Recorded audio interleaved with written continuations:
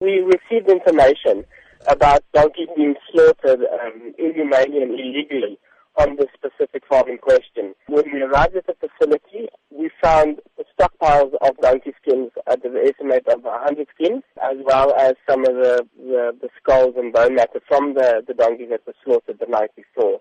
Is it known exactly what the farmers in question were wanting to do with the donkey skins and the donkeys that were subsequently slaughtered? Yes. So basically what happens with the specific skin is it's used for traditional medicine, and the owners then buy the donkeys and they slaughter the donkeys. Some of the donkeys are slaughtered in an inhumane way and not even catapulted before, and they are slaughtered and then they sell the skins.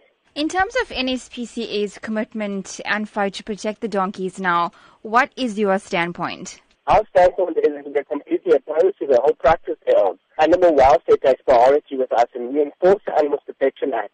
And we find more and more contraventions of this act when it comes to relating to the slaughter of donkeys. And this is a national issue, not just in the Northwest Province. In terms of their arrest and obviously prosecution now, what is going to happen to these farmers? We will never stand back. Our Animals Protection Act is quite strong and we're quite strict with enforcing it.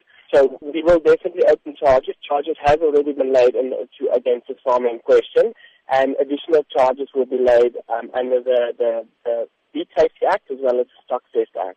What is the call to members of the public to be able to report incidents like this or cases like this if they do in fact come across it?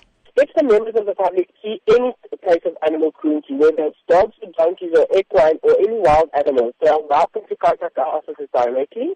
So our landline is 011-907-3590 and email is nspca@nspca.co.za.